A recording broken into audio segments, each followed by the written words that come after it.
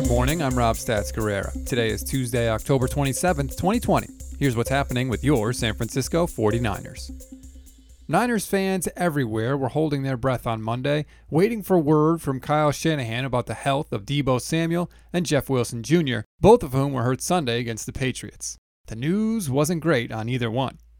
Kyle Shanahan said yesterday that Deebo Samuel has a hamstring strain, which will definitely keep him out this week against Seattle and likely next week as well because the Niners play against Green Bay on Thursday Night Football. Kyle acknowledged losing Deebo is a big deal. Deebo is he's a huge part of our offense, huge part of our team. I mean, when you have a threat of someone who can hurt you, whether it's blocking, whether it's catching, or whether it's running, that always is an issue for defenses. The physicality our receivers bring to the game, and starting with Deebo really helps our offense, and we'll miss him when he's out, that's for sure. Samuel has played in just 4 games this season after breaking his foot earlier in the year.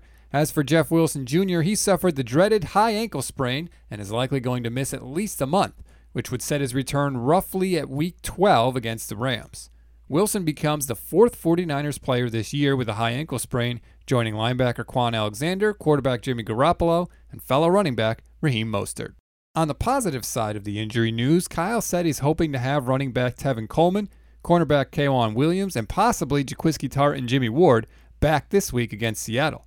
Even if the starting safeties don't return, Kyle was still happy with how Tavarius Moore and Marcel Harris filled in against the Patriots. I thought they played very well. Those guys always come in, fly around, and hit. I call them our goon squad because when they come in, they're 100 miles per hour and they're trying to run through everything, which is really fun to watch. Sometimes when you're like that, you get a little amped up and make some mistakes, and those guys limited those yesterday. I mean, they were on their stuff. They were on their reads. They never hesitated. They were a physical presence out there and didn't leave many holes in the coverage either. The Goon Squad is fantastic, and T-shirts must be made immediately. One more from Kyle, who wouldn't turn his focus totally to Seattle at this point in the week, but did say the team knows it's likely in for a wild finish. Our players are ready for it. It's always going to come down to the wire, regardless how the first half goes with the third quarter, and that's what you got to expect. And you try to expect that in every game, so you're never surprised by it. But you're right, it happens a lot more with the Seahawks than it does everyone else. We all remember Week 17 last year when the 49ers won thanks to a goal line stand at the end of regulation. But the game before that was crazy as well. Remember, the Seahawks won that game after backup kicker Chase McLaughlin missed a 48-yard field goal in overtime that would have won the game for the Niners. We always give you something to read, something to watch, and something you might have missed. Something to read on this Monday. Check out Tim Kawakami's article in The Athletic about how Kyle Shanahan put on a coaching clinic on Sunday and how Bill Belichick knew it. Something to watch, even though the trade deadline is Tuesday after Week 8, it's actually more like today for the 49ers.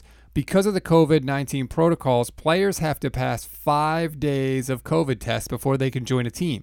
So if you trade for a guy on the November 3rd deadline, he won't be able to play until Week 10.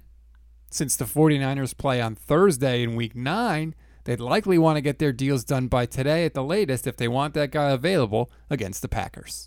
Something you may have missed, Robbie Gould actually handled the kickoffs on Sunday. Usually it's punter Mitch Wishnowsky.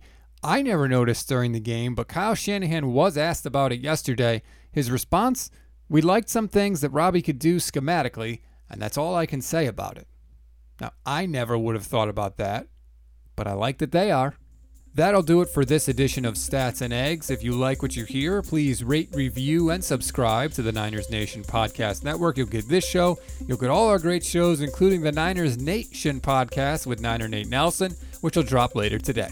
I'm Rob Stats Guerrera. We'll talk tomorrow.